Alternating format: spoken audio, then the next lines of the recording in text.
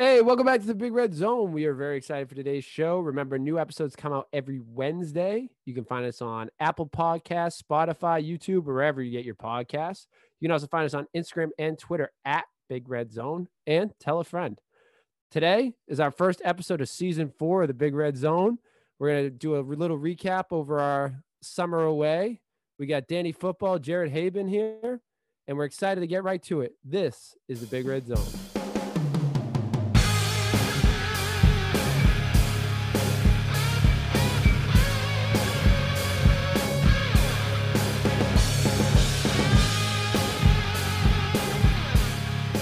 Welcome to the podcast. This is the Big Red Zone. I'm your host, Big Red. As always, I'm joined by Danny Football. Good to be back, Big Red. Missed you, buddy. And always a pleasure to have him back on the pod. Jared Haben is here. Fellas. The pleasure is all mine, as always. I see you're wearing, is that it's got to be a Nikovic or no, it's Vrabel. It's Vrabel. Okay, Vrabel. I saw the Reebok. I was like, it's definitely old. It's an oldie. It's a favorite. Definitely not Winovich. It's an oldie, but a goodie. That is a goodie. It is a good. I love him. One of my favorite players from back in the day. So do you root for the Titans now? You know what? When he first got the job, I was rooting for them during that, except when they played us in the playoffs. I was rooting for him that season. I remember watching. This is actually one of Danny Football's favorite episodes. This was when he would listen to the pod. Oh, when you called the Wildcat. Yeah. Yeah. We saw the Wildcat play, and it was like one of the funnest, if that's a word, games I've seen. It was just a crazy end of the game, and it was awesome. But I love Vrabel. I think he's awesome. Future coach of the NFL, top coach of the NFL. I think he's already there. Yeah. I think in the next, in 10 years, I think he's going to be when the Bills are gone and the Pete Carrolls are gone. And I think he's going to have Tomlin's staying power. I think he's just a culture guy. Right. Same thing with Flores. It's going to be when we're talking about right now. Belichick tree, baby. It is. All is. Fellas, how's your summer been? It's been a while. It's been over a month since we've been on the pod. Anything new? I know Jared's a future dad. Yeah. Congratulations. Thanks, buddy. Little Tom Edwards, Patrick Brady Haben is on the way. It's going to be a wild ride. We're excited, man. Yeah, we're having a baby boy. So that's awesome, man. Yeah, I hope that he's I want him to be an NFL kicker. That's my goal right there. That's the best position. Pat McAfee could do it. Dude, Pat McAfee, plus one of my favorite Patriots of all time is Vinatieri, because he's a badass. You know what I mean? And say a kicker is a badass is what I want my son to be. Stone cold, ice in his veins. That's all it is. The most clutch players on the team are quarterbacks and kickers. Can play for 20 years. He'll be able to take care of Jared when he's older. He'll be good to go. Oh, yeah. Once I'm in the retirement home, that kid's going to be paying my bills. Dude, the amount of times I've watched the snowball kick. What was it? 40? God. Was it 48, 47, 48, 46? Somewhere I think it was there. 48 yards. I think it was a 48. Oh, my. Dude, I still goosebumps up and down every time I watch that kick. You're in the spot with their hands. You can't even see the ball. Oh, God, I love it. We had, Jared, I don't know if you know this, we had 3-time Super Bowl champion Lonnie Paxton on the show, the long snapper who actually was the snapper in that exact play you're talking about. Oh, yeah. Isn't he the one that did the Angel once they won the game? He might have. I think it was something like that. Yeah, I think I'm not sure on that, but I think it was. But he talked about that. It was he said it how he talked about that moment. It was so cool. Yeah, that's a great idea. I'm 6'8", so I hope when I have a kid, I hope he's 7 feet tall, and then I'm set for life. I'm just gonna put a basketball. My kid's gonna be a midget, dude. I'm in trouble. But he's gonna fight. Yeah, he'll be a little fighter. I'll get him into the boxing early, and he'll be good to go too. You want your kid, if you had a choice between UFC or boxing? Boxing, dude. I don't want my kid getting kicked in the head, knee in the face, just punching with headgear on. He'll be all set. So, yeah, I mean, you were a little hyped up about the Jake Paul fight. Yeah, what did you think of the boxing match last night? If you want to call it that. I thought it was a good, spectacle along the lines of pro wrestling. I mean, Jack, I had Jack do a quick recap. I didn't watch it myself. I was watching the highlights because I'm not paying for that shit. But he said it was a lot of hugging. Woodley did blast Paul at one point, got him on the ropes, but he didn't finish him. And then Jake Paul takes a split decision, but that's how boxing goes. He's gonna get his win. Can't hurt the allure of Jake Paul, but they're gonna run it back anyway. They're gonna get paid for a second fight. They're both gonna make millions. They're gonna be fine. And the great boxer Jake Paul retired today, though. I don't know. He announced his retirement. I mean, Conor McGregor's announced his retirement 10 fucking times, and he always comes back, so he'll be good to go. I had a fantasy football draft with Zach last night, and we talked about it a little bit. He was so pissed off before the game even started. And then the boxing match? The boxing match, yeah. We were like, oh, I think we asked if anyone wanted to do. I think Jack asked if anyone wanted to go in on it. So, Zach, are you a big boxing guy? Like, have you been a fan of the sport for a while? I'm a boxing guy. I've been a UFC guy for a little bit longer than boxing, but I'm like a big history guy, so I could tell you a shit ton about like the early days of boxing. I keep up with what's going on now, but it's only like certain guys. I don't follow like the whole, like every single fucking division and every single belt. Well, here's my question. Is Jake Paul a good boxer? Yes. All right. He's a good boxer, technically sound, but I don't appreciate the kinds of opponents and the spectacle of fights that he's putting on. If he walked in there and he was fighting like Tank Davis, or he's actually going against like De La Cruz and guys like that, and he was holding his own, then I'd give him a mad props for that, because those are legit boxers. But he's going in there with Nate Robinson, Ben Askren, Tyron Woodley, and guys who aren't boxers. So it's hard to give him props. He looks good. It's just the caliber of opponents that he's putting himself in there with. That's what I've been hearing over and over. It's that, like, listen, he looks good. I watched the Askren fight. Again, didn't pay for it because I refused to do that. But I watched the Askren fight, and he did look good. He looks technically sound. I know he trains out in the Wild Card gym out in Las Vegas with Freddie Roach. But he looks good. It's just he goes in there with bums and he fights bums. If he fought actual legit boxers, even if they're young up and coming kids that are like 1-0, 2-0, I mean I would have a lot more respect for him if he did that. He's like Rocky after his second fight with Apollo before he has to face Mr. T. You know what I mean? He's just facing chumps, and everybody knows it. And so Jake, I agree. Every criticism I've heard of Paul is that, like, listen, he looks like the part, but he's boxing bums, or not bums, but guys that can't box. So once he goes into a ring with somebody who knows how to box, then we'll see how he does. Yeah. And I think it's time. Like, it is a spectacle and it's fun, but at some point, like, even for me, I'm not a big boxing guy, but I've been interested in the whole Paul storyline. And now, even after last night, I'm like, all right, I'm kind of over it. Like, I'd like to see him go against a boxer. Like, this calling out of MMA fighters, I'm done. And my thing, and the honest truth is, I think he could, if he really tried and he found someone on the same level, I think he could hang. If he found a young up and coming prospect, or maybe an older veteran like a Luke, I don't know, I don't want to say Luke Campbell. Luke Campbell would probably kill him, but like an older veteran, I think he could hold his own. I don't know if he would be able to knock him out or win a decision, but I think he could at least, show what he has. But the thing is, he just wants to keep up the allure of being undefeated, being the man. And I think you don't want to get knocked out, because once he gets knocked out or he loses, it's over. So yeah, he loses the spectacle. I think he's got to find like like you said, a lower level boxer. I don't know about maybe a young guy, and like you said, maybe a veteran, but he has to do that before he retires. Because if he goes out and, I mean, he can do whatever he wants at this point, but if he wants to keep being Mr. Boxing or keep saying he's a boxer, I'm not saying he needs to fight like a Mick Conlan, who is probably upper echelon in that division, but he needs to, just someone that actually has some credentials, maybe an amateur who's making his pro debut. I got it. We get the pride of Providence, Peter Manfredo, out of retirement. I mean, he's probably like 48 by now, but it doesn't even matter. Fighting Logan Paul. They're both back in the spotlight. I mean, Mike Tyson's still doing the damn thing, so anyone can. I know. What is it? Like, whatever, because I just remember Manfredo. I don't know if you keep up with it, but from the second season of The Contender. You guys remember that show? I never watched it. I didn't watch it, but I remember it being on TV. Oh, dude, I watched every episode when Manfredo was on that. I was like, a dude from Rhode Island's on TV. I got to watch this. I thought you were going to be more of a Vinny Paz guy. Yeah, Vinny Paz. One of the best movies I've ever seen in my life. Dude, I still haven't seen it. Bleed really? That's a good movie. It's so stupid. Bleed for This from- is such a good movie. Goes to Twin I know, I River gotta check it Casino. out.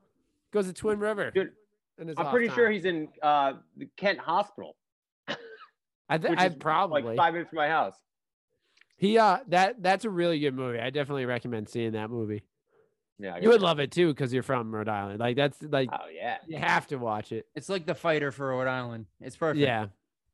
Well, I need to like have a little night for myself then. Light some candles. Have like the Providence skyline in the background. That's Do a little right. shadow boxing in your living room. You'll be good to go. Yeah, some quahogs. Don't quote me on this, but I think it's on Netflix. Don't quote me. I think it's still on Netflix. All right, don't tease me. It's for free, and then I gotta pay $3 I on know. Amazon for this I thing. know. I know. That's why I said don't quote me. Off the record, I think it is on Netflix. That's where I at least watched it for the first time. Well, not the first time, but that's where I watched it a couple months ago. Yeah, I think he's got to fight someone legitimate. I like not legitimate, but someone that actually does boxing and hasn't been retired from the NBA for 10 years Well, yeah. and is under 5 feet tall. Yeah. Like that's That's really the only thing that bothers me. Is it's just a big spectacle. If it was legit, I'd be about it, but it's just a spectacle. But I mean, we've talked about it. I'll give him his props where it's deserved, but I'm not gonna get on the bandwagon just yet. We've talked about it on the pod. Like he actually, like when looking at him and his brother, I think we give him a little bit more props because he actually does the training and Jake puts in the work. Yeah, he puts in the work, but he's just facing bums. Right. So it's like, or not bum, but like we said, guys that don't box. So I would like to see him jump in the ring with someone legitimate. it's like So you when guys are- Floyd fought McGregor. It was the same fucking Right. thing. Well, I was about Right. to say when Floyd fought Logan, so you definitely think that Floyd was That was carrying Logan. A bunch He of was bull- that was a bunch of bullshit, Yeah. dude. He just had him on his back for every single round and just carried him to the end. It was just embarrassing. It was terrible to watch. It was a bad fight to watch. It's exactly what he did with McGregor. I think if McGregor didn't piss off Floyd by hitting him in the head a couple times, like in the back of the head, and he was doing like those hammer fists to the back of the head, I think Floyd would have been content with letting him go to a decision, but I think he pissed him off, so he actually pieced him up. So does Floyd just have like, I know we're gonna talk Pats, but like last question, does Floyd just have no ego? Like, how does his ego not be like, okay, I gotta knock this YouTuber out? I think it's just about money with him, man. It's Yeah. like you said after the fight. If when it comes to legalized bank robbing, I'm the best. And that's all it is for Floyd. Is he's just a money guy at this point. He's not about boxing. It's about money. Hey, good for him, man. Yeah, I think that's one of. I mean, that's I got to give the guy props. He just sees the dollar sign. You see where he can make a bunch of money. Like he made so much money before that fight, and he's like, you know what? I can make so much more money off of this other fight that really I can just not train for and just kind of walk in. Floyd's made a lifetime of money every year for the last 20 years, man. That's all it is, man. It's nuts.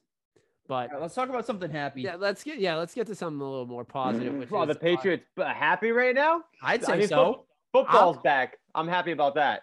I'm happy about football. I'm happy about the Patriots. I'm surprisingly optimistic. We just finished preseason with a nice win over the Giants. If you took the spread, I apologize for that late touchdown.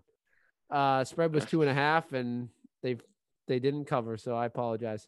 But I actually am feeling pretty optimistic. I am. I'll first throw this out there. I'll throw what I think about the Cam decision, because that's the biggest debate right now: is do we start Cam or Mac Jones? I'm on the Cam camp, to be honest with you. I don't want to send Mac Jones out there to start the game. I think he's looked really good, but I really don't want to see him go out there. And even though it's an easy first couple games until you get to week 4 against the GOAT, I really don't want to see him go out there in those first 4 games. I'd rather have him learn and see at least a couple weeks of preparation under a starting quarterback and then get thrown into the fire. I don't know. All right. Let me ask you this. Who's right now, if you had to pick from what you've seen or heard in training camp, what we've seen in preseason, who's the better quarterback, Cam Newton or Mac Jones? Take experience out of it. Just who's the better quarterback? Mac Jones. Yeah, I'd probably go Mac. It's not even a question, right? Yeah, I'd go Mac. Cam hasn't looked terrible, but like Mac Cam's Jones looked good. Yeah, I mean, even that pick that he threw last night when he was throwing up the seam to Jacoby Myers, like, I mean, it was a bad read. He kind of threw into double coverage, but it was a good throw. He had some pop on that thing. Right. So, and he threw a nice little comeback to Jacoby Myers early in the game. Like, I think he's actually looked all right. But my point being, I don't mind Mac Jones sitting. Like, sure, you No, don't want I to play don't. for a full I was season. gonna say I'd rather Cam start the season.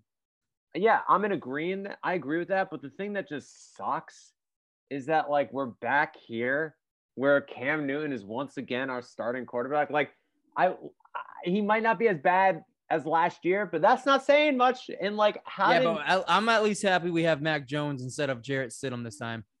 Oh my God! Well, thank God. Holy shit!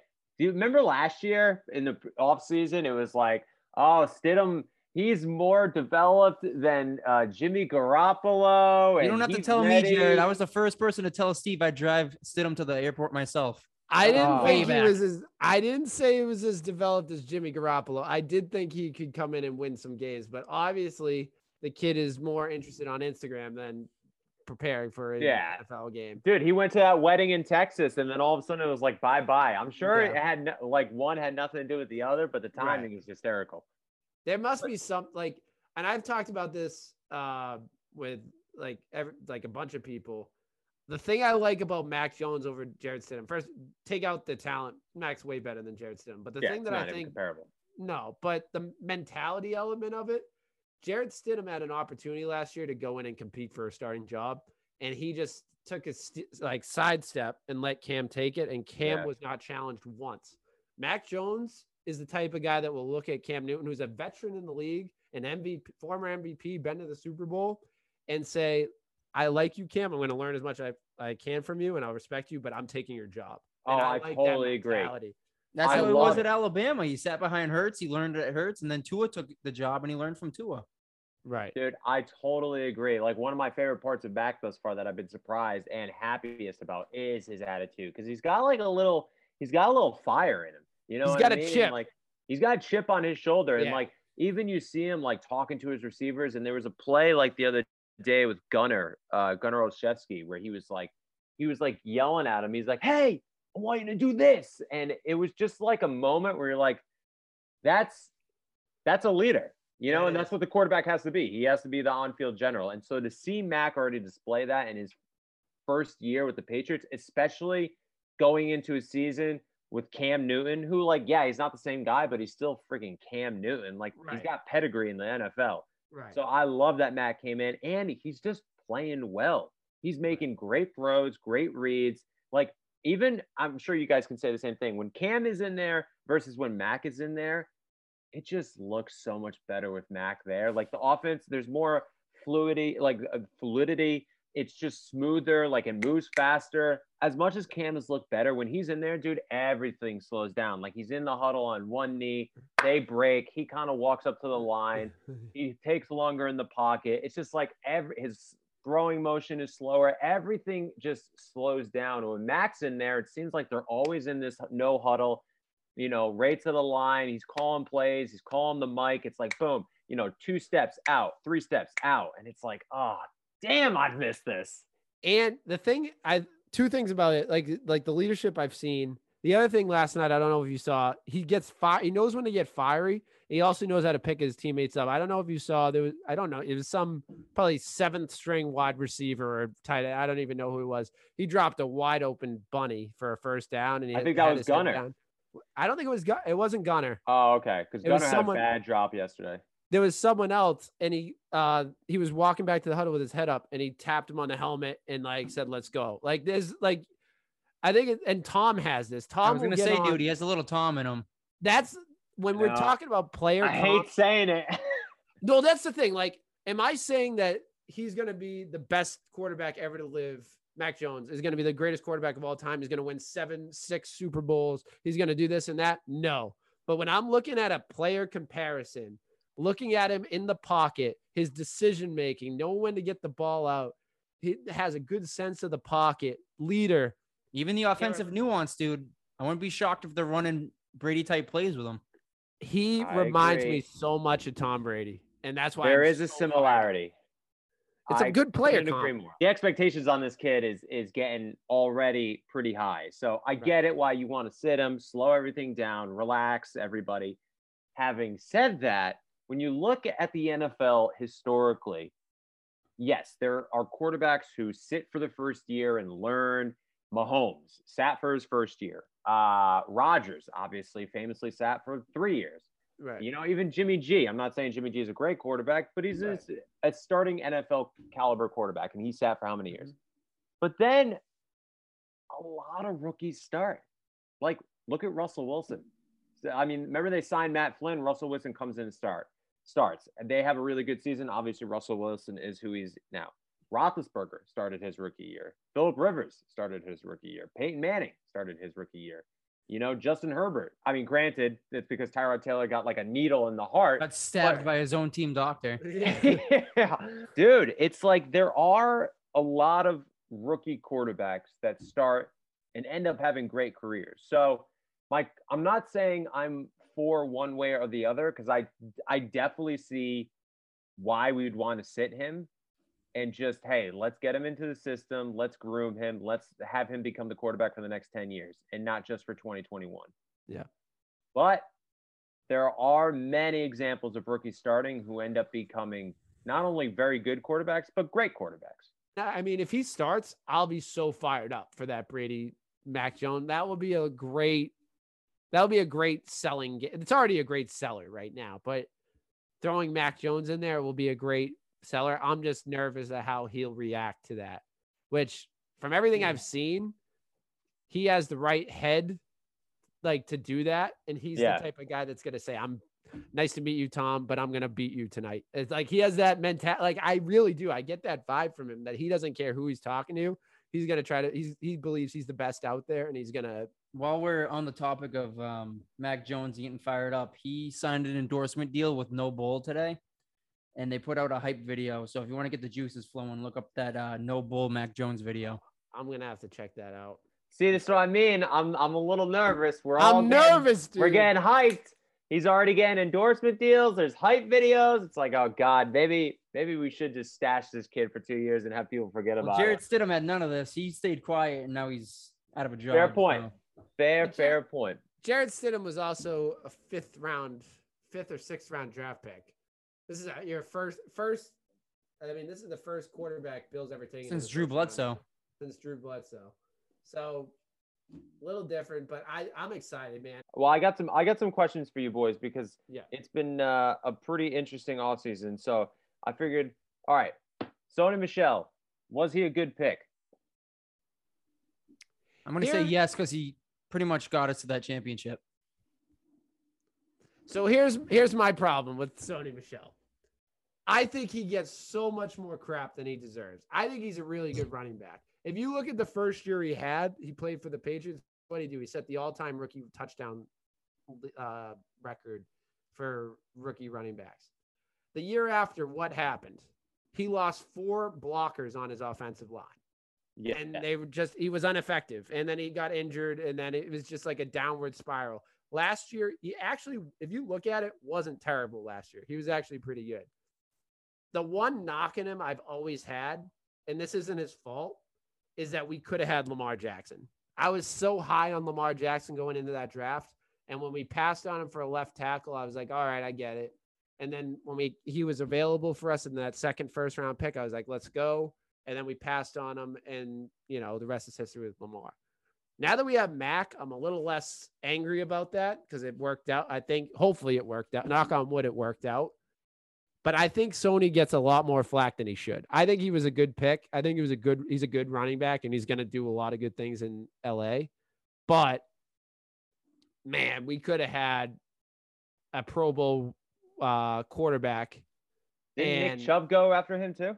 Yeah, Chubb was after we could have done Nick Chubb. I mean, so here's my thing with Sony. He's not a bust. He's definitely not a bust. He's not a bust. I don't think he was a good pick.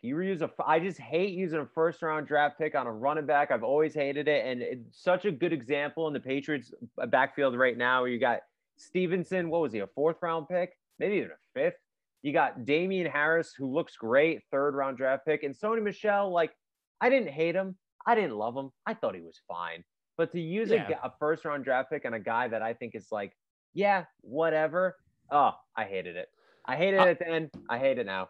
I'd have to go back more and look at that draft class and see.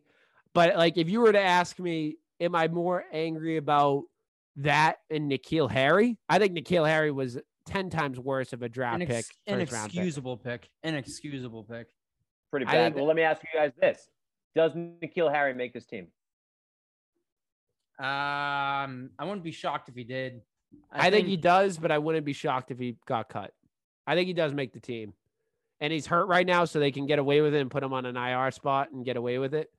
And that's what I mean. Like, just to have a guy who got drafted in the first round 2 years ago be like, yeah, 50-50 whether he makes the team. It's like, oh my God. That was a terrible. That was maybe the Definitely not worst where you draft wanna be. selection. That was probably Bill's worst draft pick. I like, especially when you have guys like DK in the draft, where you just miss out on him. That was Aaron Dobson, Kendrell Tompkins. The list goes on with that bullshit. Yeah. I will say Jackson. Malcolm Mitchell would have been a good pick if he didn't get hurt. I know. Poor Malcolm Mitchell, man. he was left really too good early. that rookie year. He was. Dude, that Super Bowl. That he was Super Bowl huge. rookie year, Yeah. he was huge. All right. So the defense is supposed to be the obviously the highlight of the team. So Right. my question is, I'm going to list off, do you think this is a top 5 defense? I'm going to list off what NFL.com has as what they think the top 5 defenses will be in 2021. I want you to tell me whether you think the Patriots should be top 5. So number 1, they got the Los Angeles Rams. Number 2, they got the Bucks. Number 3, they got the Colts. Number 4, they got the Ravens. Number 5, the Browns. Is the Pats defense better than one of those 5 teams? I think I'm surprised. Who was the fourth one? 4th was the Ravens. I mean, the To Colts give you- were sneaky good last year. I don't get the hype over the Rams defense. Like, I know they're going to be good, but they're saying this is the best defense of the draft. I don't see it. I'm kind of surprised on that one, but I think they could. It's close. I think they could be. They'll be right there in the 5th, 4th spot. Who's Well, to give you some context, Washington football team is 6, and then they have New England at 7 here. Who is 2? 2 was stand by Tampa Bay Buccaneers. Tampa Bay. What a Fucking total! What a total 180. I think I'd rather have the Pats defense than the Browns defense. I think so too. They have a couple young corners that are good, and then obviously Myles Garrett. But I'll be honest, I'd rather have the Pats. They were defense getting than- torched by backup Steeler quarterbacks. I don't even know. I'd rather Yeah. have the Pats defense than the Browns. And I love Matthew Judon. I love Hightower coming back. I love Van Noy coming back. I am extremely concerned about Stephon Gilmore. I'm concerned about that defensive backfield. I love Devin McCourty, obviously. He's not getting any younger. I'm interested to see what he looks like. I like Kyle Duggar. he looks good. I think he he's- looks good. And then you got J.C. Jackson as your number 1 if Stephon Gilmore doesn't play, which means I think it's Jonathan Jacoby Jones. Jonathan Jones, I think, is number 2 then. Who I think is pretty. I think he's pretty good. Here's the thing. I don't think Bill is going to go into the season, and I could be wrong, go into the season with this question. I could be wrong with this because Bill's on a different wavelength than everyone. But I can't see him going into the season without some agreement between him and Gilmore.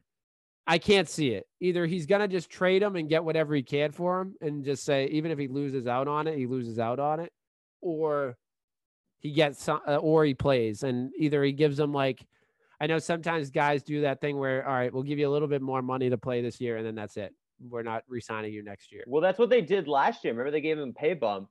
But that it wasn't a pay bump. That's the thing that I think, because everyone's saying, why didn't they give him a pay bump this year? They just moved. That was the bonus he was supposed to get this year. They just said, all right, we'll give it to you this year instead of next year. So that's the thing. I get it. I'm all for players getting for what you are owed. But at the same time, Bill gave you this huge contract. He took a chance a few years ago when you were ranked really pretty good, but you weren't this good. He took a chance on you, gave you a lot of money for that time. You signed a contract, stick with the contract that you made, then go make your money. And then I think Bill, I'm surprised he kind of did this. He was like, you know what? You won Defensive Player of the Year. We're going to give you your bonus this year. Don't act surprised when you're not getting more money this year. That's I think that's crazy. I'm all for getting what you're owed, And I think he should say like, oh, I want a huge extension next year. Like I want a big time pay next year, but then get it. You're going to get it next. He's going to get paid next year if he leaves. Oh, 1,000%. So I don't understand why he would sit. Like, I don't think either of them are in the position where Bill doesn't want him to sit out. And I don't think he wants to sit out and get fined every week. I just don't. Eventually when the player sits out in the recent era, I haven't seen it working out for the player. It's always gone bad. Like you can look back on the last few years of players that have done that and said, I'm not playing until like week 6. And then it doesn't work out. Well, that's what happens, man, because right now he's on the PUP list. And if they don't remove him from the PUP list by 4 p.m. tomorrow, he automatically misses the first 6 games. Right. That sucks. So I don't know what's going to happen, but I'm very interested to see what does happen. But also look at that first 6 games. I mean, you got the Miami, I think the Patriots have a pretty good schedule. You get Miami twice, I think, in the first. No, you get the Jets twice in the first 6. Yeah, you got Miami, the Jets, the Saints. The Bucks, Texans. It goes Texans, Cowboys, Jets. Got it.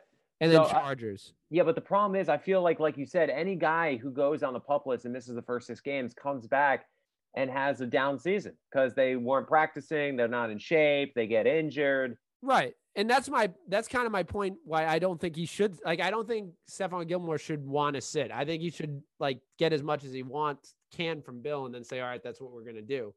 Yeah. Because it's not going to work. Like, look at Le'Veon Bell, Melvin Gordon. Yeah.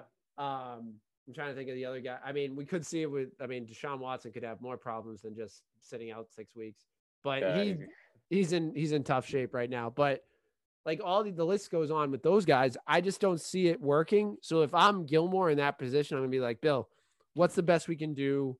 Let's get a contract extension, or let's get a 1-year extension. Let's do something and kind of compromise on it. And I think that will work. Because I don't think Bill wants to go in with that. I think Bill wants Gilmore on the field, which is why he's handling it the way he is. I feel like Bill Belichick 5 years ago would have traded Stephon Gilmore 3 weeks ago for like a 3rd-round draft pick. Right. But at draft night, I think it's different. Yeah, totally. But like, I feel like he's treating it differently, and I think he's treating it differently for a reason, because he knows he needs Stephon Gilmore on the field. I don't know. I think the recipe for success is here, especially with your defense. If you lose Gilmore for the first 6 games, you're missing him for Miami, Jets, Saints, Bucks, Patriots, Cowboys. It's such like, they seem like to have an easy schedule, but man, it makes me a little nervous. Miami's better, and we're playing in New York. Listen, the Jets blow, I get it, but in New York, week 2, it's like the Jets Super Bowl. You know, they got a brand new coach. They have a brand new quarterback. Like, I can see them just staying in the game. And if you give the Jets a little life, that scares me. Saw that last year, man, when we had to dig that shit out. Yeah. Yeah, it's like, it just doesn't make me feel good. And then you have the Saints, and I think they'll suck because Jameis Winston's the quarterback, but it's also the Saints. So yeah, I don't really know. No Michael Thomas. I don't know. No Michael Thomas. That's big. And then obviously, I think our running defense is going to be really good. Secondary, you're right. I think secondary is going to be it's going to be interesting to see. But run defense against a guy like Alvin Kamara, I think is huge, because I think I think Bill's good enough to say, all right, this is how we're going to take him out at least this half of the game. Who's that D tackle that's like making all these waves? What's that kid's name? Is it Butler? No. I think it was the guy we traded for, or the guy we drafted in round 2 from Alabama. Oh, I know what you're talking about. His name's escaping me right now. Stand by. But he is making a little bit. He's making Christian Barmore. Yeah, Barmore. I heard he's making noise in training camp. Like, he's good. To kind of wrap up this preseason talk, looking at the schedule, we'll go around, fellas. What do we think? What's the prediction for the record, Patriots record at the end of this end of the season? I want to hear what Jared has to say. He's kind of got a good pulse on what's going on, so I want to hear what he's got. Well, I appreciate the optimism. I mean, all right. So, like, top of my mind, without looking at the schedule, with how much money they spent in the offseason, they got to get to like at least 11 wins in a 17-game schedule. They got to go 11-6. if they don't reach that, I feel like it's a disappointment. I mean, you spend so much money in the offseason, you draft a quarterback in the first round, and especially coming off a 7-9 season where I'm sorry, the Brady talk's still going to happen. You go 7-9 and Brady wins the Super Bowl. You got to answer to that. And so I think you got to get 11 wins. Looking at the schedule, I'll say Dolphins wins, Jets win, Saints, I'll say lose just because I don't know if they're going to start the season 3-1. I'll say Bucks lose 2-2. They'll beat the Texans 4-2. Cowboys, God, I'll say they lose 4-3. Beat the Jets. So one. Hold on. Stand by. I'm going to count right now. 1, 2, 3, 4, 5, 6, 7, 8, 9. I got them at 10 wins. 10-7. Damn. I think that's still a good spot though. Like 10-7, 11-6, maybe a 12-5 if they can sneak one of those close games out. But I think this is going to be a better team than last year at the very least. I think so too. If we're not contending for at least one of the wild card spots, there's a problem. I think I said 11-6. That's what I've been saying. Just so you know, the over/under, according to CBS Sports, is set at 9 wins. So I think they do hit the over. Hammer the over. I think I would hammer the over there. I don't know. 1,000%. I don't know if you can find another sport. I don't know. That seems really low. I can check draft. See if DraftKings I'm looking has at it real quick. Vegas. What does Vegas have them at? Do we know? VegasInsider.com. I don't know if that's anything. They're at 9.5, so they're probably right around 9.5 wins. I'd hammer the over if anyone is out there. If you get a 9.5 for over under for Patriots wins, I'd hammer it because I think this team is good enough to win. I don't think they're. I think 10 games is a floor easily. Yeah, I think so too. And I mean, look, Buffalo, I think wins the division. I think that's not anything. I think that's pretty safe to say. Those guys are winning. They're winning 12 or 13 games. Right. But I think you could be right there. I think you could end up splitting with Buffalo. Like you win the home game, you lose the away game. I'm not as sold on the Dolphins, to be honest with you. I know that Brian Flores does a great job with that team. I'm not a Tua believer, to be honest. Like I'm not a big Tua guy. They bring Deshaun Watson in maybe, and he plays the whole season. Maybe that's a different story. But I think you can get 2 wins against the Dolphins, 2 wins against the Jets, and then sprinkle in some of these games like the Panthers, Chargers,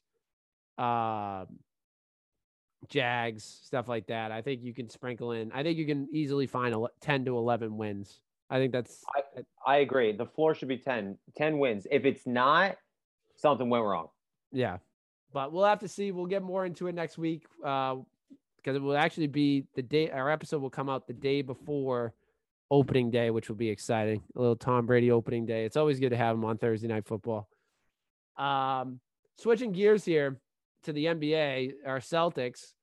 Man, the team that you love to hate sometimes. They're making all the right moves, I think, this offseason.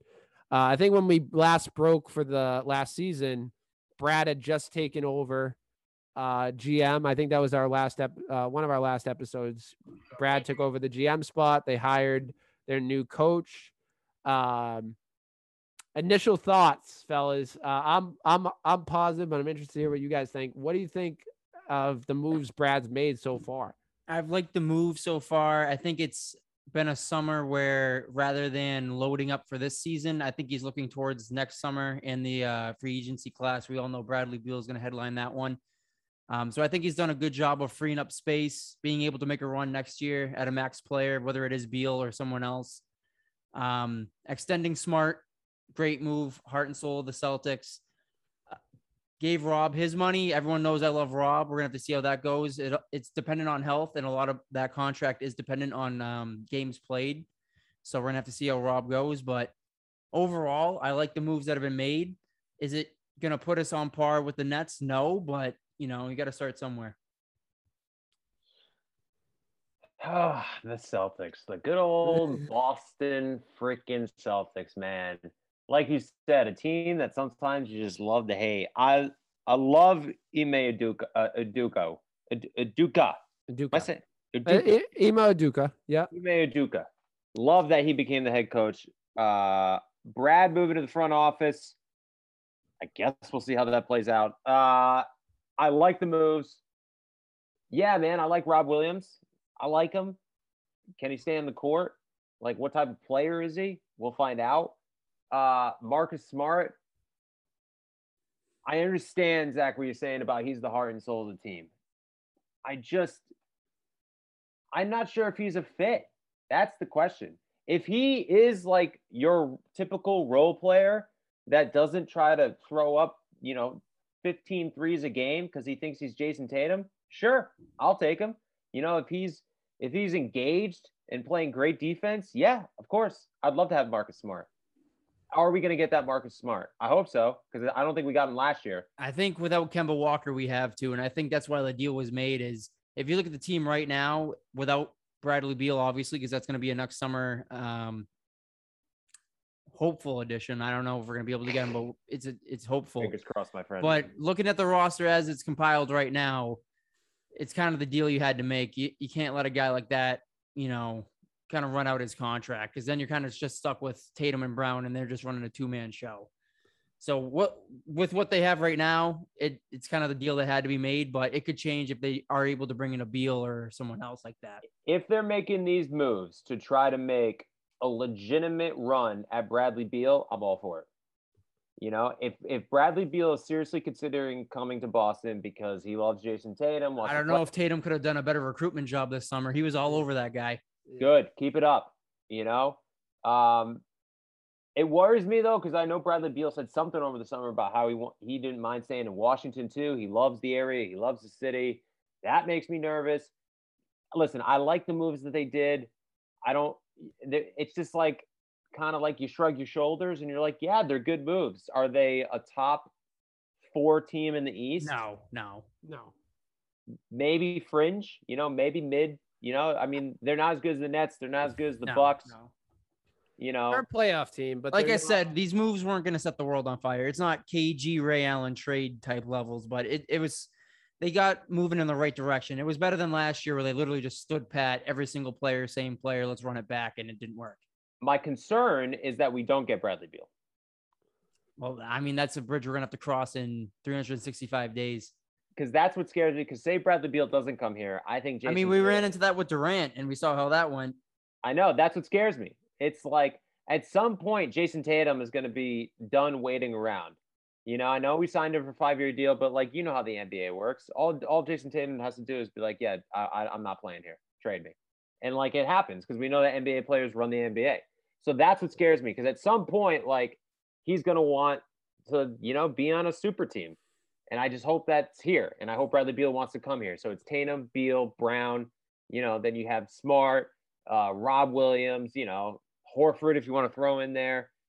But it all depends. You got to get that third superstar. You got to get him. Yeah. That's why next summer is going to be big make or break for Brad. If he can either make a big trade or a big acquisition, it's going to be huge for him. I think what Brad's shown as GM, which is a good thing, I think it is a good thing, is that he is building around Jason Tatum. He is asking Jason Tatum, who do you like? Like, head coach was definitely a Jason Tatum, and I'd say Jaylen Brown sign off. That's who they wanted. He could have had a chance. I was a big Sam Cassell guy. I think he was the top, even Becky Hammond. Ime wasn't even on my list, but I think it fits the mold for what they're trying to do and what they want to do in Boston. I agree. That's why I love it, because I do think Jason Tatum was like, I want that guy. Same thing with Al. Al is Jason Tatum's I would love to have Al back. I loved playing with Al. You saw it as soon as he came, all the love that once the trade was made, they were like, oh, I'm so excited to play with Al again. I love this. I love that. And I think that all of this is leading up to he's making moves to bring in Bradley Beal, which is what we said. And I think he's going to do it. Could it not happen? Sure. We saw it with KD, but I think the one difference that it is with KD, I don't think there was a connection with KD in Boston beside the, what we were trying to build and, the spectacle of how good we did to make this team good with what we had. When he saw here, when he was seeing here, he's like, oh, I get to play with Isaiah Thomas and Jay Crowder. That was the pieces he was seeing. Bradley Beal coming here, he says he sees a potential, I think, first All NBA team player in Jason Tatum. He Yeah, sees potential Jalen superstar. Brown, All-Star Jalen Brown, as the third option on that team. Yeah. And you add guys in like Marcus Smart, veterans like Al Horford, Ime Aduka, which is big. Players want to play for the right coach. 100%. I think they definitely have a better shot of signing Bradley Beal than they did with signing KD back in whenever it was. The only team that I think has equal chance with us, and this could change, it's 365 days till we see that we're talking about this again, is Washington. Because he is a loyal guy. I got to give him, he is a loyal guy. But if he is willing to leave, I think the Celtics are where he's leaving to. It makes sense for him. It gives him the best shot to win. And he plays with his best friend. I will say this, years. and this was Danny Ainge, but the Celtics themselves, we were able to scramble after Kyrie left to get Kemba. So we have been able to kind of pick and plant guys we need to plug in. So if we see a need and we're able to say, hey, Bradley Beal, I mean, max contract, you get to play with your best friend, Jason Tatum, your childhood friend, Jason Tatum. Let's get this done. I'm hopeful there's a way we can find that to happen. And also what we were Your talking about, mouth to God's ears, my friend. I'm crossing my fingers and praying up to the man upstairs that hopefully we get Bradley Beal. The one good thing about the extension, I will say about Marcus Smart and Rob Williams, let's say doomsday protocol comes into play and we don't get Bradley Beal next year. You always have those lengthy, because it's a couple-year contracts, which people like, to trade those guys away to get another star in here. I agree. Think that gives them the trade assets to go move. And I think Brad is more willing to trade first-round picks than Danny was. So he can package stuff together to go get a Bradley Beal type player. And then you're kind of like, we didn't get Bradley Beal, but we got this as a difference. And it's equal to, if not better than what we could have got. I agree. Brad needs a plan B, because I think plan A, obvious, sign Bradley Beal, get him to Boston. But Brad needs a plan B, because like we just talked about, if they don't bring in a superstar over the next 2 years to help out Jason Tatum, I could totally see Tatum being like, I'm going to LA, boys. Love you, mean it, but I'm going to play with LeBron, or I'm going down to Miami. It's a matter of time before he joins a super team. Like, it's just a matter of time. So we got to keep him as happy as possible. I think we're doing a good job at that. But like, if we don't land a superstar, it doesn't have to be this season, but like next season, right? That scares me. And I think that's the conversations Brad, and he loves Brad too. That's the other reason I think it was another. I think Danny, I guess I should say Wick's move is to make Jason Tatum happy. Jason Tatum, I think, loves Brad, and making Brad the president of basketball operations, I think, keeps Jason happy, because now he knows he has a direct line to the man who's making decisions. And I think that's what I've gotten from this whole offseason. I think there was a friction between him and Kemba. I don't think he liked playing with Kemba. He loves Smart, so they extend Smart. He loves Rob. They extend Rob. They bring back Al. They are gonna. I think they like. I like the Chris Dunn signing. I like Dennis Schroeder, which was a sneaky good pick for the money that we got. And Josh Richardson, another guy that is an asset next year, because we extended him another year, that you can use him next year. Worst comes to worst, you make a package with Josh Richardson in the trade. So like we said, I think this is just a setup point right now for the end goal of getting a superstar in here like Bradley Beal. But do we know who's trying to find who's the other max free agents? Oh, let's look it up. Max free agents in 2022. Free agent class. Stand by. There's a lot here. I mean, there's player options in there, but they all decline them. It looks like John Wall, James Harden, Russell Westbrook, obviously Bradley Beal, Kyrie. Kyrie's coming back to Boston next year, baby. I think he'd rather retire. Oh, dude, he'd rather go to hell. Gary Harris, Aaron Gordon, Zach Levine, Dragic. I mean, like, the big ones are obviously. Yeah.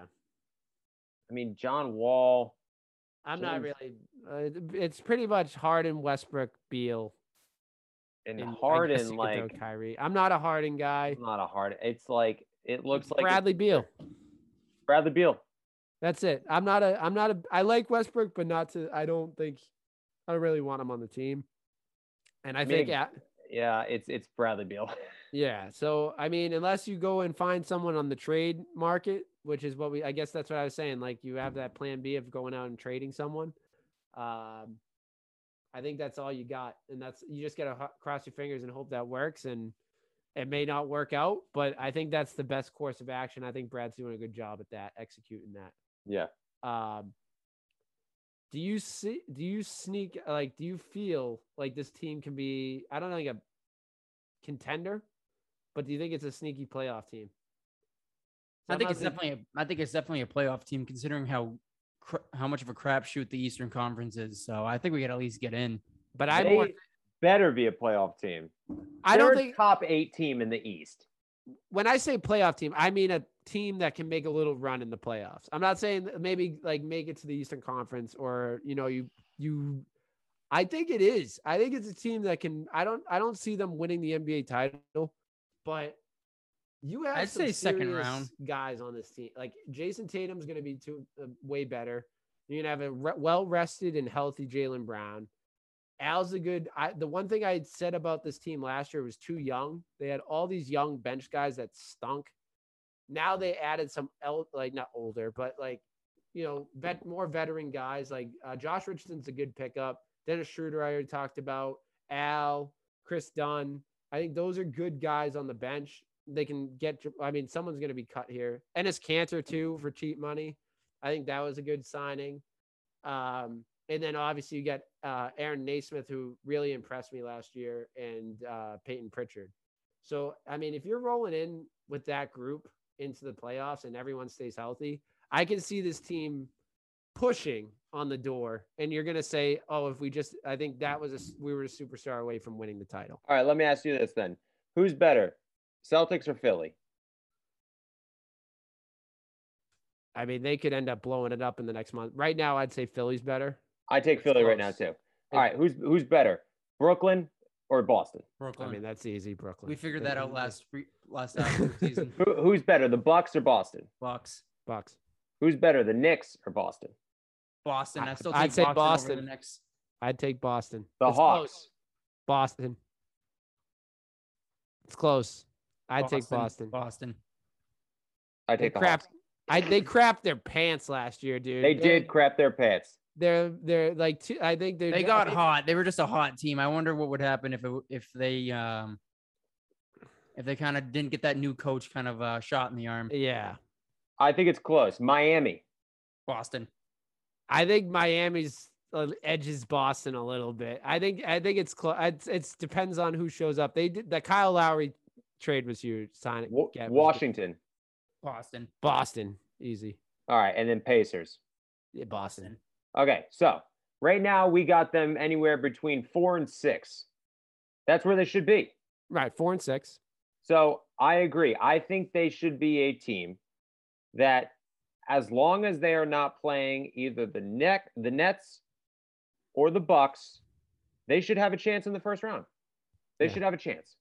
And I'm not scared of Philly, to be honest with you. Like I know they're better. I think we would be able to beat them. I think Philly played out of their mind last year, and I think they're definitely taking a step back this year. Absolutely. I think the goal should be to get that 4 seed and get the home game, which is what I said. Get that first home series, and then anything can happen after that. I do, and maybe you get a upset on that other side of your next round opponent, then you get another home game. I think the 3-4 seed is where they should aim. I think 4 is more realistic, but who knows? I think if everyone stays healthy is a big thing, which has been the Celtics' downfall the last 6 years. I think the Celtics could be actually sneaky good. That's what I'm saying. I think they could be a sneaky playoff team. I think they could make a run at it. I think that they, especially looking at the landscape of the East and looking how they played last year, I think Philly's taking a step back. And Brooklyn, listen, the Nets are super talented. But are you going to tell me Harden, Durant, and Kyrie will all be healthy for the playoffs? I don't know. The If I had Bucks. to bet, if I had to bet, one of those three won't be there in the playoffs. I agree. Then you have the Bucks. Obviously, they're the Bucks, but they had a great year last year, win the championship. Do they take a step back this year, or do they continue that dominance? I don't know. So I think. Listen, I'm not saying they're going to make it to the Eastern Conference Finals, but I could see them, going in the second round, taking a team like, if they get a good, I don't know. I think they're going to be there. That's my point. If everyone stays healthy, I think this team will be in the Eastern Conference Finals. I think they could be. I think if everyone stays healthy, it's a big if, especially If everyone like, stays healthy and they play Celtics basketball, because they were healthy Yeah. last year for a couple stretches and they still played like dog shit. But the Jaylen Brown injury was huge going in the end of the season. I mean, that changed everything. And Exactly. I think whether we want to admit it or not, they were tuning Brad out. It was over. Yeah, absolutely. I think everybody checked out. I think Brad knew it was over too. Yeah. Exactly. And so I think kind of everybody checked out. Season was over. Everybody was excited to move on, get into the offseason. So I'm hoping that there's a renewed energy, new coach. They signed Smart. They signed Rob Williams. Tatum has another year of experience. Jaylen Brown hopefully stays healthy. They bring Horford back for the leadership role. I don't know. We'll see what happens. And they got bench leadership, which is huge. Like veteran guys off the bench, which is huge. You're not bringing in Grant Williams as your seventh guy off the bench, which if I have to see a Grant Williams, we already got rid of, as much as I love him, Semi. We already got rid of we don't have to see Semi's corner three. I don't want to see Grant Williams corner three. Semi's corner three. I can't take it. But I think that could be a sneaky team this year. Hey, speaking of corner three, I met Walter McCarty. Oh, really? Ago. Yeah, dude, it was awesome. Big Walt. I saw him at the Joe and Jersey golf tournament, and I was like, holy shit, that's Walter McCarty. I love Walter. Walt was a coach, right? Didn't he coach? I think he still is, isn't he? Is he still there? He was awesome, dude. I met him a couple of times before Celtics games. He's a nice guy. Dude, you're almost as tall as him. I think he's got me a little bit, but I'm right there with him. Just the fact that you're saying you're right there with him, you should see the picture of me and him. He's I look 6'9". like a child. How tall are you, Steve? 6'8". There you go. 6'7", 6'8". Dude, I look like my 5-year-old niece next to him.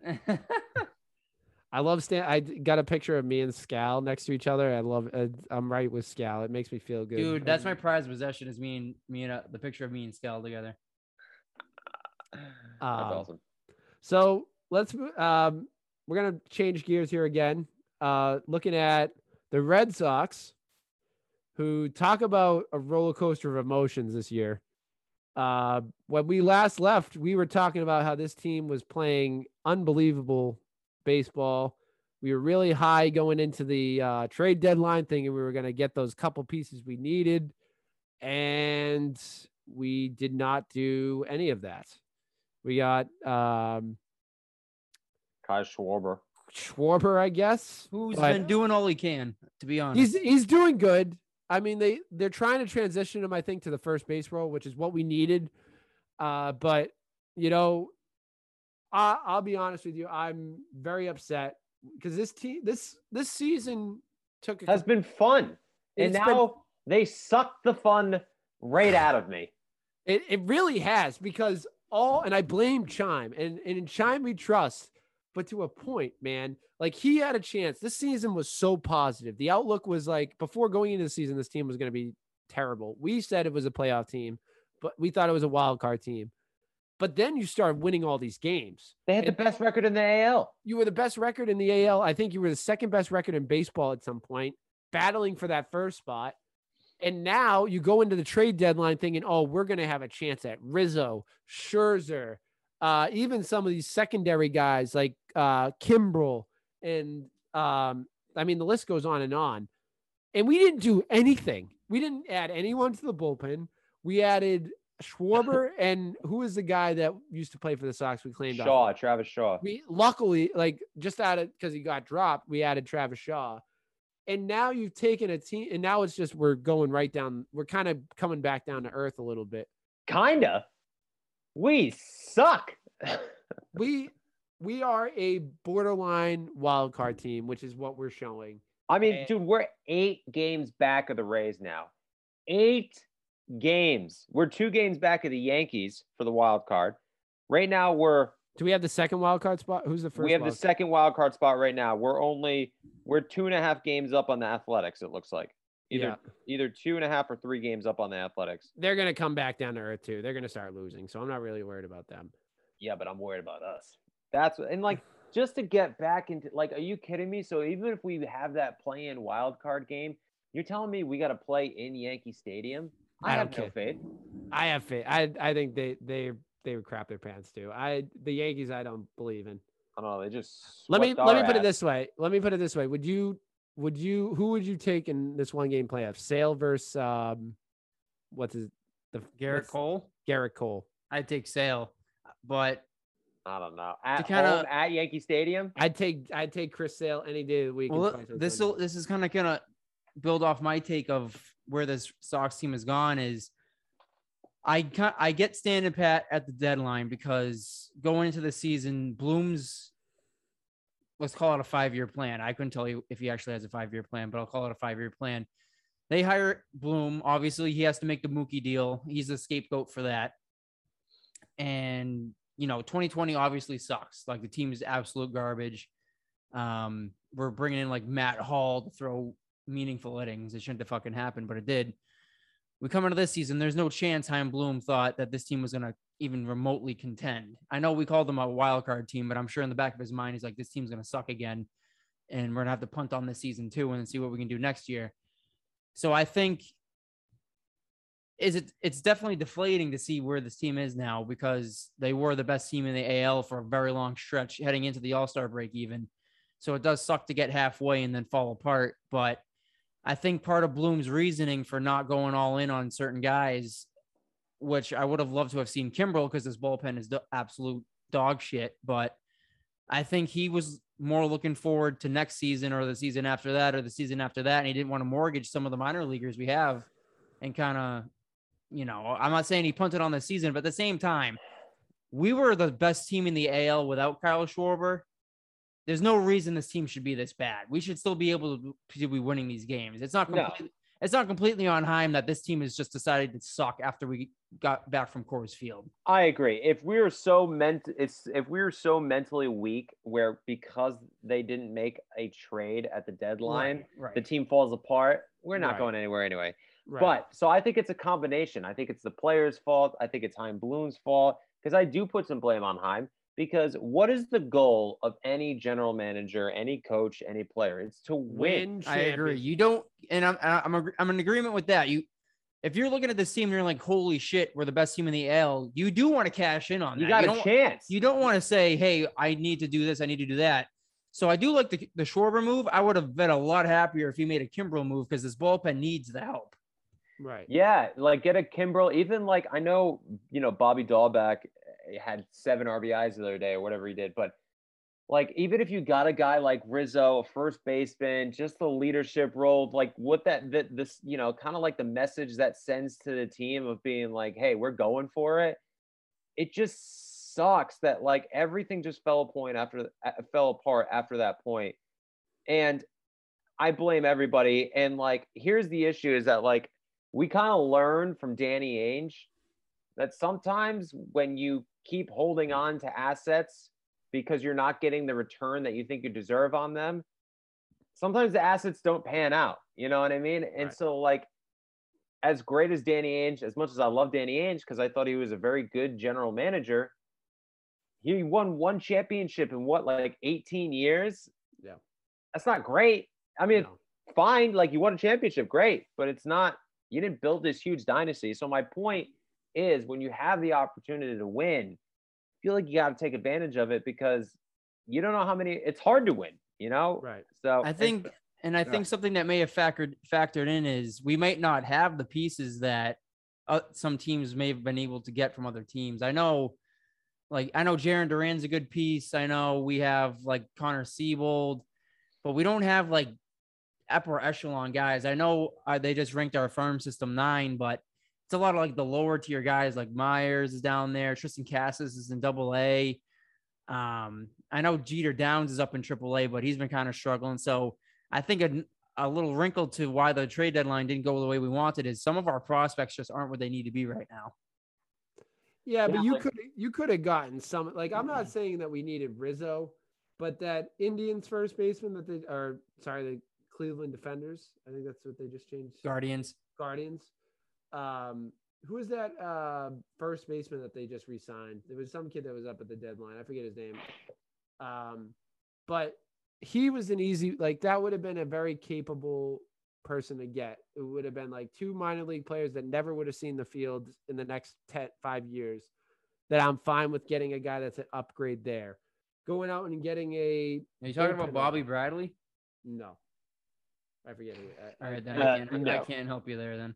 I forget. He's a veteran guy. I'll have to look it up. But there's guys like that are like, they're not the Rizzos and the Scherzers of the world, but it's something to come in and give you depth. And that's the kind of championship moves that are made to help you become get you through the end of the stretch of the season. Because it's a long season. And I'm sorry, like, I know Bobby Dahlbeck is tearing it up, and I love Bobby, but if he's starting at first base, maybe Schwarber starts at first base now, but if he's your starting first baseman down the stretch, that's a little bit of a concern. And if you're just relying on Chris Sale to bail you out throughout the rest of the season, you're in trouble. And that's just how it is. There was a Boston Red Sox 2021 midseason top 50 prospects, and this was back in July 26. Take a guess who was ranked number 1. Tristan Cassis. Yeah, it was Jarren Duran. All right. Duran was actually ranked number 1. Wow. So my point being, if Duran is ranked number 1, I feel like we could have gotten rid of some prospects, and I would have been fine with it. Like, I like Duran. I like him. What is he going to turn into? Have no idea. Number 2 is Marcelo Mayer. Have you heard of this kid, the shortstop? He's their first pick of the draft this year. He's 18 years old. It's like, he's a stud though. Like, they could have got a lot for him. They just drafted him like 2 months ago. So that's why I'm like, if they're going to trade him away, and he was supposed to go first in the draft overall, but he fell to us at 4. I just feel like sometimes the hype around guys is better than the actual player. Does that make sense? Yeah, that's true. I'd say 9 times out of 10, honestly. That's what I mean. So, like, a guy like Marcelo Mayer, who's like ranked number 2 and he's 18 years old. Dude, he's 18. Like, first of all, how long is it going to take before he gets into the majors? Another 3 years, maybe 2? I mean, is he really going to be there when he's 20? Maybe. And then, so he's not going to help your ball club until another 3, maybe 4 years. And then who the hell knows what he's going to be by then? Yeah. So, like, a guy like him who's like ranked number 2, ship his ass out for someone that can help you now. Yeah. And if he's the next Mookie Betts, then shit, you made a huge mistake. I don't know what to tell you. Right. I think there's definitely some guys they could have, like we talked about, Jeter Downs. Guys like Jeter Downs, dude, his stock is plummeting, man. Oh, they should have cashed in on his. And like, there's a lot of other guys that are like Jeter Downs that they could have cashed in on. And I understand, like, you want to keep as many prospects, build up your farm system. That's what Bloom's thing is. But there's only so many prospects you can save at the end of the year. So somebody like 18, probably like 15 to 20 of your top, like from 15 spot to 20 spot of your top 20 prospects, so 5 prospects, are probably, you could have a chance to. I mean, we saw the Yankees trade literally, I think it was half of their top 15. Yeah. And now look at them. They passed us. I just think that it's like, I don't know. That's the frustrating part of this whole thing. So I'll ask you this. Would you have rather given up 10 of the top 20 to get Rizzo or another piece, or would you have rather kept them? I'm always the guy who gets rid of them.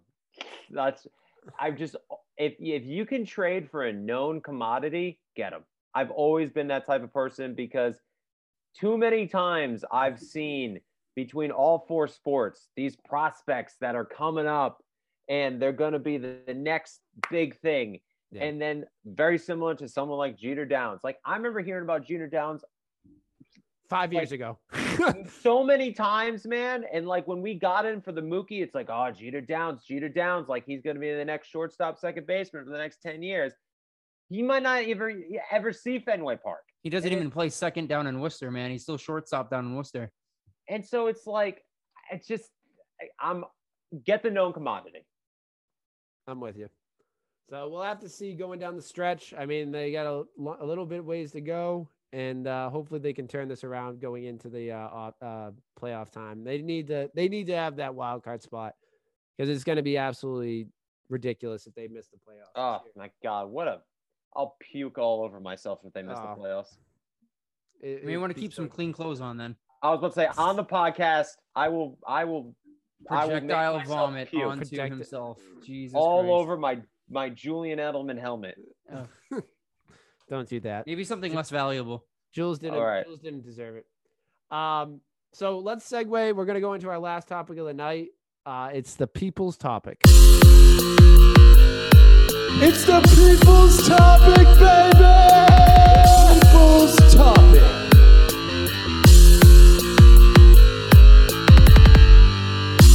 Topic, you can write into our Instagram and Twitter at Big Red Zone. Leave us a question, comment, whatever you want us to talk about. Today we got two. We're going with two topics of the day. First comes from Dave Griffin, and he said the fantasy draft. We just had our fantasy football draft, the three of us. I think we had a very good draft. So I think it was good. The video should be coming out in the next couple weeks. And I don't know if you want to give. That's high A Brooklyn Cyclone starting pitcher, David Griffin, to everyone who's listening. Showing up Thor down in sight. Setting Brooklyn. the table for Thor. Yeah. I think it was a good draft. We all had a good time. So it's always a good time. Yeah, it's going to be a good balance league. And our last question comes from Joseph_Celia. He's coming in with a banger. What do you wish Brad Stevens could have done differently this offseason? I mean, there's not really much else he could have done. Get Bradley Beal a year early. That's all he could have done. Yeah, I guess if he wanted to trade like Grant Williams and some draft picks for Bradley Beal. Oh, I would have loved him to trade Grant Williams and Carson Edwards away. That's the one thing I hope he still pulls the trigger on that. Get rid of Grant Williams. I can't stand him. He's just going to be wasting space. I hope they get rid of Grant Williams. That's the last thing Grant Williams is slowly becoming Steve's Jarrett Stidham. It really is. He had such a great first year, but he just stinks. I really hope they get rid of him. He does stink. He's awful. Well, I think that's all the time we got for this episode of the Big Red Zone. My thanks to Danny Football and Jared. Always a pleasure, fellas. We have a great and we're excited for season 4 of the Big Red Zone. So we'll see you. We'll see you next time. Have a great week, everyone. Thanks for having me, fellas.